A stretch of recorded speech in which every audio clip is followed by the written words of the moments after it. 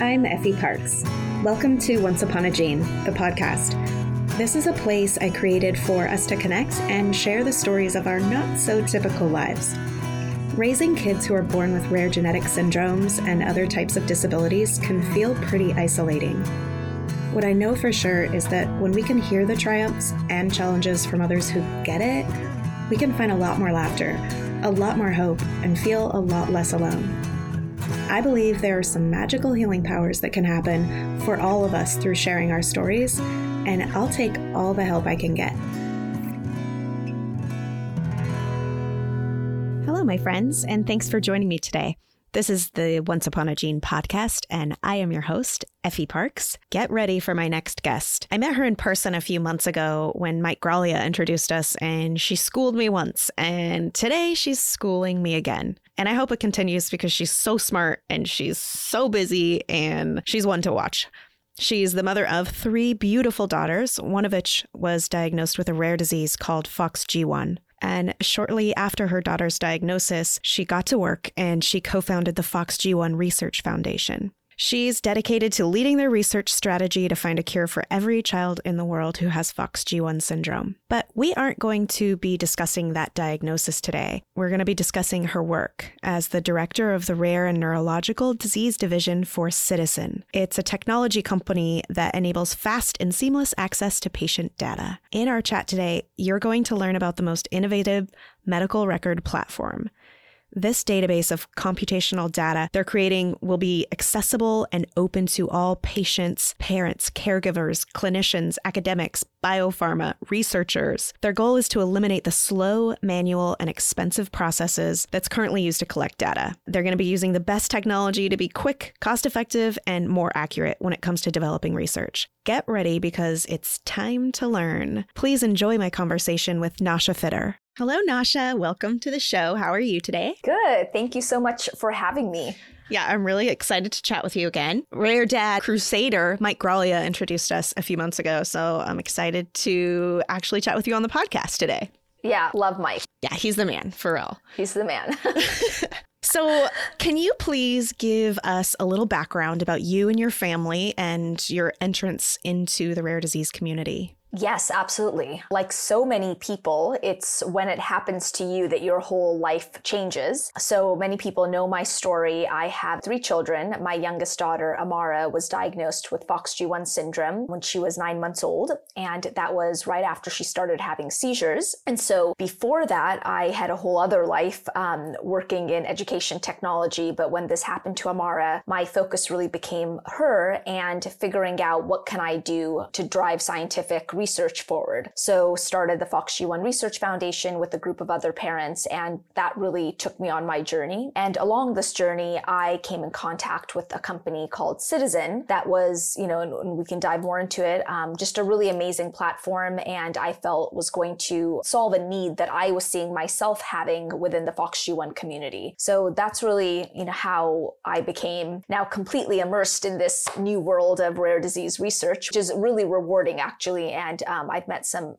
spectacular people and my life is different. Yeah, it definitely takes a sharp turn. And I'm always so delighted when I find out there's, I don't want you in my club. None of us want to be in the club, but I'm so excited when there's parents like you who are in it, who have maybe the right credentials to help get things started that maybe some of us others can't at the time. So thank you. Very cool. So why don't you tell us a little bit about Ciitizen and the position you hold there? Yeah.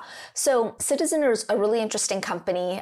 It's a platform that is patient mediated. And so as patients, it's an ability for you to go. Ciitizen in the United States goes and collects all of your medical documents and you own them. They digitize them and put them on a portal for you so you can send them out for second opinions as well as all your images. And then the real crux of Ciitizen, though, is their machine learning and AI technology that they've spent the last few years investing in to read unstructured medical medical documents and abstract information from them. And now this information in the aggregate can be used by academic researchers to further their research and understand disease progression, and by biopharma companies that are looking for natural history studies. Additionally, Citizen is working on an entire clinical trial matching where when we can actually match patients to the trials that they could be a part of. So if I even look at Amara, she suffers from dystonia, for example, and I found out even at Stanford, there were 3 movement disorder clinical trials that she could have been a part of. I didn't even know about them. So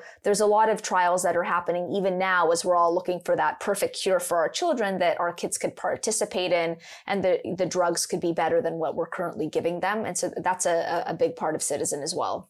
Yeah, that's amazing to collect patients to put them in clinical trials, because a lot of us don't know they exist. And quite frankly, I'm not sure if the people holding them know how to even find those patients that aren't just like clawing down their door. Yeah, that's another problem. Most clinical trials, I mean, it's shocking, go like half full. So tell us how exactly you get started. If I'm Ford's mom and I want to help digitize his medical records, do I have to do that before he turns a certain age? How can I, as a parent, take someone else's medical records and do this for them?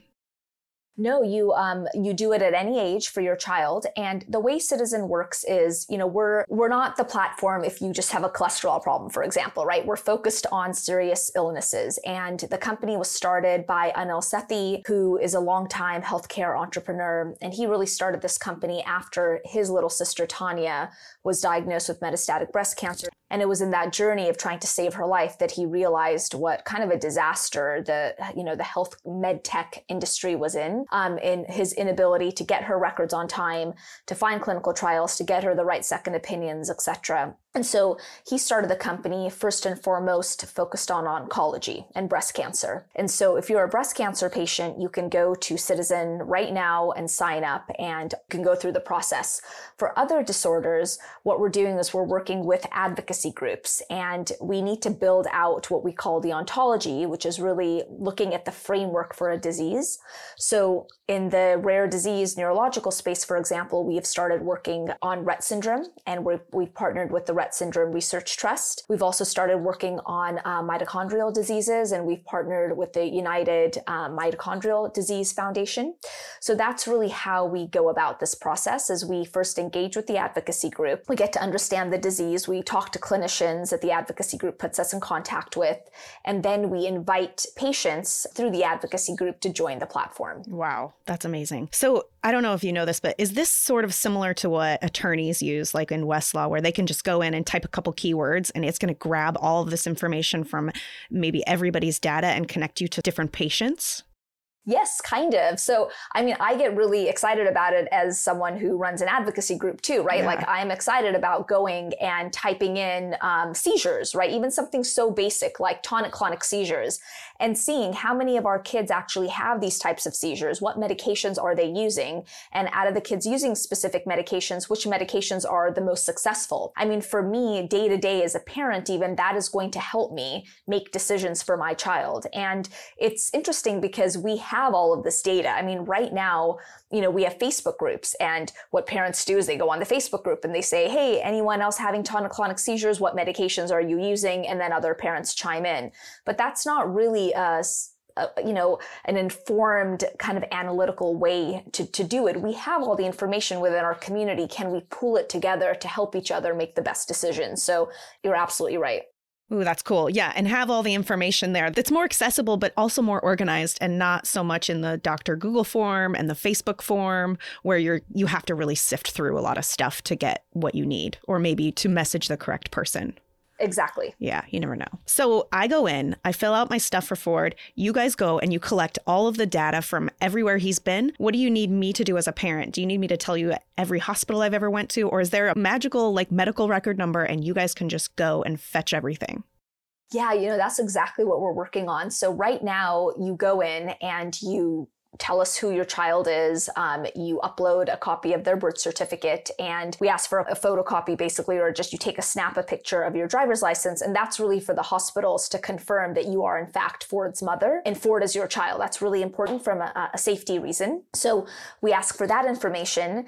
And right now we just ask, what's the main hospital that you go to? Most of our children have one main neurologist that they're seeing, and then we probably have a handful of other specialists that we might be going to. So we ask that, and we are working on a way that based on that information, we can figure out everywhere else that you have been seen, that Ford has been seen, and we can go and approach all of those doctors and hospitals without you typing in each one or choosing each one. That's a work in progress right now. And if we can't find the hospital that Ford's been seen at, then we would ask for you to go and let us know what are the different institutions. But it's basically an easy drop down. So it's not like you're typing in and figuring out the address and their phone numbers. We can do all of that for you. So is this going to be accessible to not only parents sharing all of this information, but are doctors and geneticists and scientists going to be able to go into this program and do their own search as well? Yeah, that's the exciting part. Is the platform is basically free for academic researchers and clinicians. Academic researchers and clinicians are the most excited about this platform because they themselves don't have accessible information about everyone in a rare disease community. I mean, my neurologist has only seen 3 other FOXG1 patients in her whole life. I mean, she'd love more data on what are other FOXG1 patients going through. So with this platform, she will be able to access that data, and I can share, Amara's information with her very seamlessly. Yeah, I know just a few months ago when Ford was seen in Salt Lake City and had a lung film, I needed it here for my pulmonologist. And I had to go through so many hoops just to get this CD mailed to me and then hand delivered to my pulmonologist here. It was a huge pain. Totally. And it needs to be done faster because, Ford needed like a machine to help him get mucus out. Like it was time sensitive. Exactly. And it happened in like 2 weeks. No, you're totally right. I mean, it's only when you go and try to get your own or your child's medical records that you realize like, wow, it's really hard to get my own records. So we use the HIPAA right of access. And actually what many patients don't realize is your medical records are your right to receive. And you actually have a right to dictate how you want those records received. So if you would like those medical records emailed to you, right? Even unsecurely, the hospital has to comply by your wish, and that doesn't happen. So one of the things that we did at Citizen early on is create the patient records scorecard. And if you just go to citizen.com/scorecards, you'll see it. We actually have created a scorecard where we rate institutions across the United States on how well they comply with HIPAA. Oh, it's really neat. So, do you send patients their records within 30 days? That's what's legally required, right? Do you send it in the form and format that they have also stated that they require, which is electronically? So we actually started ranking all these hospitals, and then we created a 5-star category, which is you've gone above and beyond. So even though you have 30 days, you've actually sent the patients their records in 5 days and you haven't charged them. So things like that. Wow. And yeah, it's a really cool thing. And we've seen institutions, because of the scorecard, literally go from a 1 to a 5-star. And I'm talking about really big institutions. That's amazing. You're going to be more inclined to be a patient there, right? When they care about you as a patient. Yes, absolutely. Exactly. I think we all have kind of a misconception about what HIPAA is. I actually recently Googled it and I was kind of blown away that I didn't know what it really meant, because I think all of us just think privacy, put the fence around it, and that's what it means. But yeah, even for me, I asked for that stuff. Can it just be emailed? And she was like, no, we don't communicate that way. And it's funny how much we don't know about it. Yeah, you didn't even know. You could go back to her and say, well, actually, as per HIPAA, yeah, you do need to communicate that way. Yeah, exactly. So how does this work for privacy? If all of these medical records are going to be on this database, how do we protect ourselves as patients? How do we protect our privacy? What about for the super paranoid question of what if insurance companies look at this and then they don't want to cover me or my child because they saw these medical records? Yeah, no, absolutely. It's so important. And so that's why it's really important that you always join platforms that have you as the guardian of your own data. So, first of all, you have to look at the technology and the servers and things like that. So it's Citizen, everything is HIPAA compliant, it's GDPR compliant, all of your data is stored securely, and there is an audit trail. So that's really important. But the next thing is that you as you go through the consent, you own all of those raw medical records, and they cannot be shared. So your identifiable information cannot be shared with anyone unless you choose to share it. So if you want to share your records with an insurance provider, you can do that, but Citizen could never do that. All we can do, if you consent again, and you could choose not to consent, but if you do, we can share your non-identifiable aggregated data, which means that everybody who is in your cohort who has the same disease, their aggregated information on, you can imagine like an Excel file, right? We can share that information with researchers who are trying to find a cure for your disease. And so it's a little different, and the security is really important because all of us want our own kids' records to be secure. We don't want their names to be shown. We don't know how that's going to affect them in the future. At the same time, we do want their data to be used to help find a cure for them, right? So the security is really important. Yeah. Medical records are definitely in the dark ages. So you're saying that when Citizen goes and gets all this stuff, they're going to be taking all of these medical codes. I requested Ford's medical records at one point, and a lot of it was just a bunch of, it was a little over my head in a lot of ways. And quite frankly, when I did go back and research the codes, they didn't even really match up with Ford's stuff. So a lot of them are wrong. Yeah. No, exactly. It's really fascinating, right? So that is when we look at clinical trials right now, there's two types of information, right? There's information that is given by a clinician, and there's information that's given by a patient. So patient-reported outcomes, surveys. And for rare diseases, I do think the FDA is kind of changing their stance a little bit and is accepting more patient-reported outcomes. But for the main part, for the majority, they still want the clinical record is still the gold standard. And it's really, you can understand their point of view, right? Clinicians are trained in a specific way of how they ask questions, how they put data down. So that's something that the FDA can take then and use that data in a clinical trial. And so that's why getting these medical records and finding, creating the right codes and then connecting the codes with the data within those medical records is really important. And it's a massively complicated and laborious task. And for Citizen, at least, that has been the core focus. Wow, that's intense. Yeah, I think the patient-driven data has become super valuable as, part of the treatment, part of the research, part of the diagnosis even. They're starting to listen, and, parents like you and advocate groups are pushing this so hard because they are the best ones to deliver a lot of this information. Yeah, absolutely. I heard of a clinical trial. It's really funny that used pooping as an endpoint. Okay. And it's hysterical. And you can't find that in the medical record. So that was literally all parent reported information. But something like that is a really good clinical endpoint. Like, did you poop? Did you not poop? Right? And so patient-reported outcomes are also really important. And all of these, the way to think about it is what are the endpoints that we're going to be able to measure? So when we develop a drug, we know that, there's a certain endpoint, a symptom that has improved. And that's really what this is about. So getting a baseline. A baseline, exactly. That kind of reminds me of Dr. Feigenbaum's situation when he had all these blood moles and nobody was connecting the blood moles to anything because nobody else with Castleman had them. And ultimately it became the catalyst for how he kind of treated his disease. That is such a good example. And his book was just mind-blowing. That is the kind of stuff that makes me crazy. Yeah. And, Totally. I've heard so many stories about that where you have all these really smart clinicians seeing your child and you're going everywhere but it's this simple connection that's missed. And if you could figure it out, you could completely change the course of your child's life.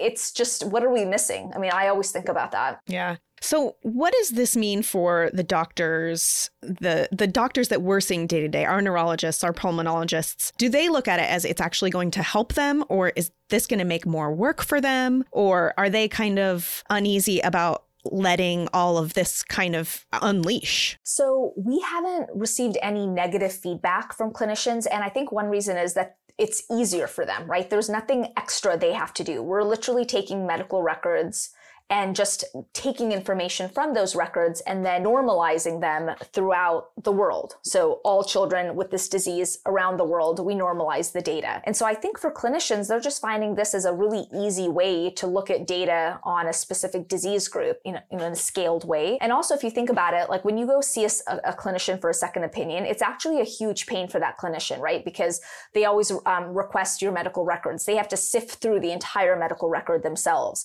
Now, a clinician, like we create these cards, what we call them. So in oncology, you have a cancer card, and neurology, it's a neuro card. And we literally list out all of the critical elements. And there's full data provenance, so back to the original medical record. So you can imagine a clinician receiving this information before your visit, quickly being able to scan and getting a really good sense of what your child is facing. And if they want to dig into any element, they could do that. They could double click on the page and go into the medical document at that place. So we're actually saving clinicians a ton of time. And that's really a big saving for clinicians. Yeah, that's very cool. It's informing them, and it's also breaking down the barriers of letting them get information and share information. Exactly. Yeah, that's very cool. And I think even just in the beginning, right, for a newly diagnosed family, like if I could have been told one thing other than like this horrible fact that you found on Google, that would have been helpful to me as a parent to be able to move forward in a direction other than just doom and gloom for a while. I totally agree with you. I mean, when I got Amara's diagnosis, I will never, ever, ever forget the first thing that I read on the NIH website, that first sentence, right? That basically said she's never going to walk or talk, and she's going to be intellectually disabled. I mean, I'll never forget what that felt like. And it's actually only recently that I even realized that like 30% of our kids actually do walk. And that's just what we know from basic data we've been able to find. So I totally agree with you. Yeah, seriously. So how can we as parents and caregivers and just anyone in the rare disease community in general, how can we help this platform? How can we help it move forward? How can we help share it? Should we all just sign up? That's such a good question because it is a joint effort. So let's take our favorite person, Mike, right? Mm-hmm. Mike Raglia from SYNGAP 1. So SYNGAP, we are going to be onboarding their patients actually next week. Wow. And what's been amazing is that Mike has been such a great partner with looking at what we're collecting, the elements we're collecting, giving us feedback, connecting us with the clinicians that really understand SYNGAP, having us be able to speak to them. They're going to be the first ones who take a look at the data and provide additional feedback. So it is a partnership. We're in it to help find a cure, to be, joint hand in hand with you to find a cure. And so that partnership is really important.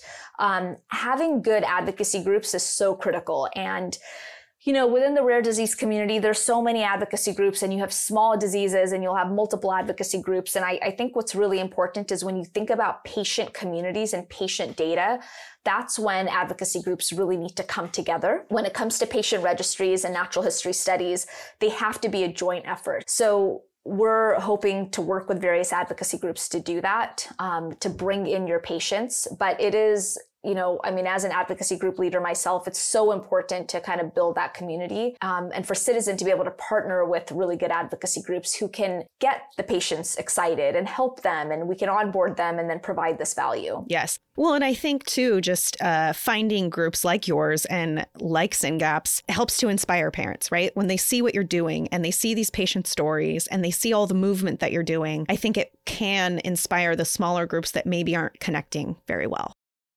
Yeah, exactly. And, the reason I stumbled across Citizen was we had created a patient registry, and then I was looking for platforms to build a natural history study. And that's really how I stumbled upon Citizen. It's so important for all of our groups to realize that is what we need to focus on. Like if you do nothing else and you just focus on building an amazing natural history study, you will, do things like in leaps and bounds, because a pharmaceutical company can never do this. They can never contact patients. They cannot, pool patients together and aggregate data. They can't do that, but we as patient advocates can do that. And it's so important that we take that initiative and realize that it's our responsibility to understand our disorder. Yes. And it's our data. And it's our data. It's it's ours. And so any platform that doesn't let you own that it's a big no-no. Yeah. So When you say natural history studies, you're talking about things like Simmons Searchlight. You're talking about patients inputting their data, their genetic results or whatnot into a program where some doctors and clinicians can look at it, but on a bigger scale.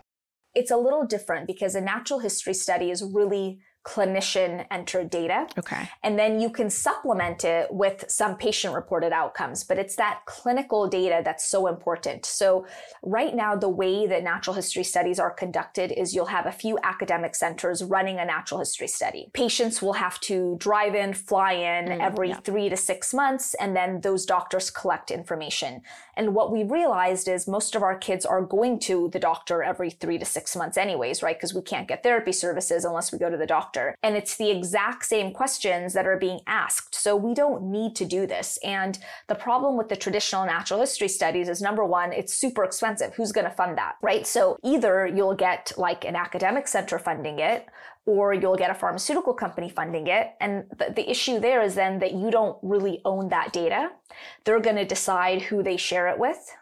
They will have their own intentions, etc. And if you do decide as an advocacy group, we're going to fund that, it's going to cost you millions and millions of dollars for like 40 patients, right? Which is not something that most of our advocacy groups can fund. And even when we do, what's the point of just getting data on 40 patients? Yeah. So the real beauty of a digital natural history study is that we can collect medical records from anywhere in the world. So number one, you get a global natural history study, which is so important in our patient populations, right? That we get as many people as possible, and that patients don't have to drive to a center or fly to a center with like medically fragile children. Yes. Right? It's got to be easier. Yeah. It's like ridiculous. So it has to be easier. And then the access of that, we should be able to share it with every pharmaceutical company that wants to look into our disease. It shouldn't be just we share it with one, and then if there's another pharma company, we got to redo the whole thing. I mean, it's just ridiculous. So yes, I love that. I'm actually kind of bummed. There was a natural history study that was here at UW that Ford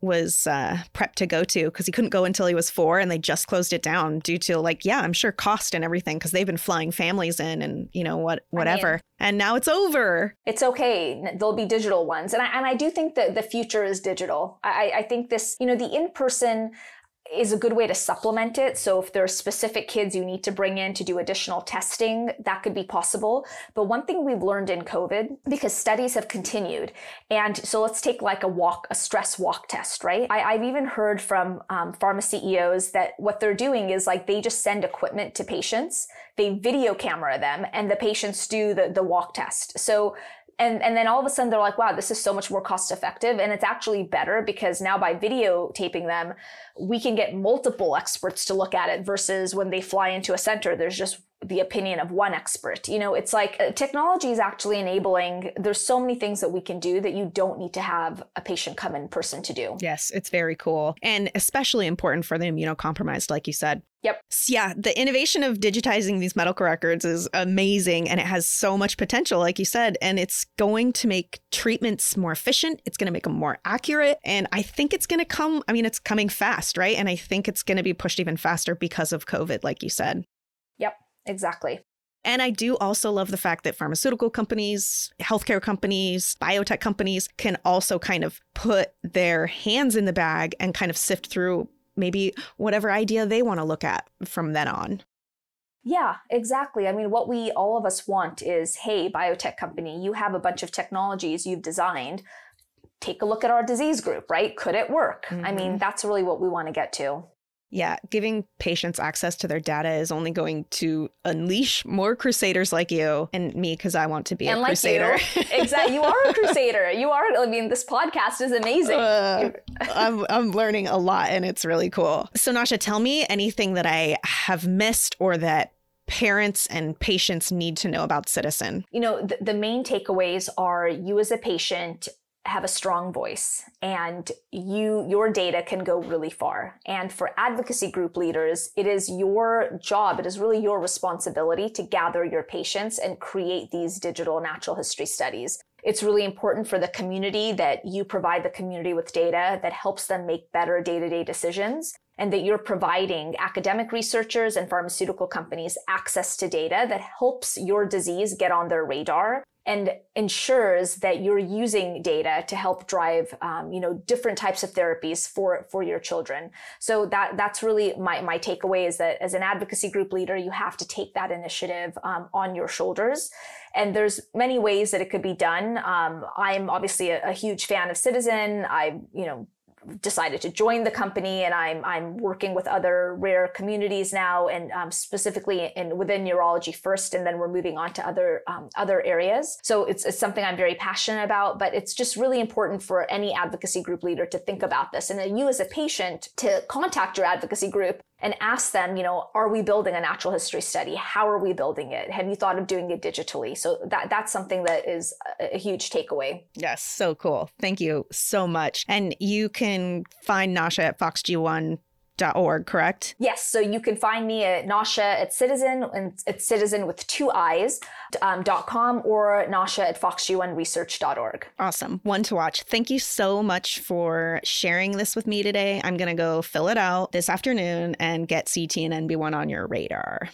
Thank you so much, and look forward to helping your disease group. But thank you so much for creating this podcast, Effie. It's just a huge thing for our whole community, and for having me on it. Yes, my pleasure. And thank you so much for saying that. I appreciate it, Nasha.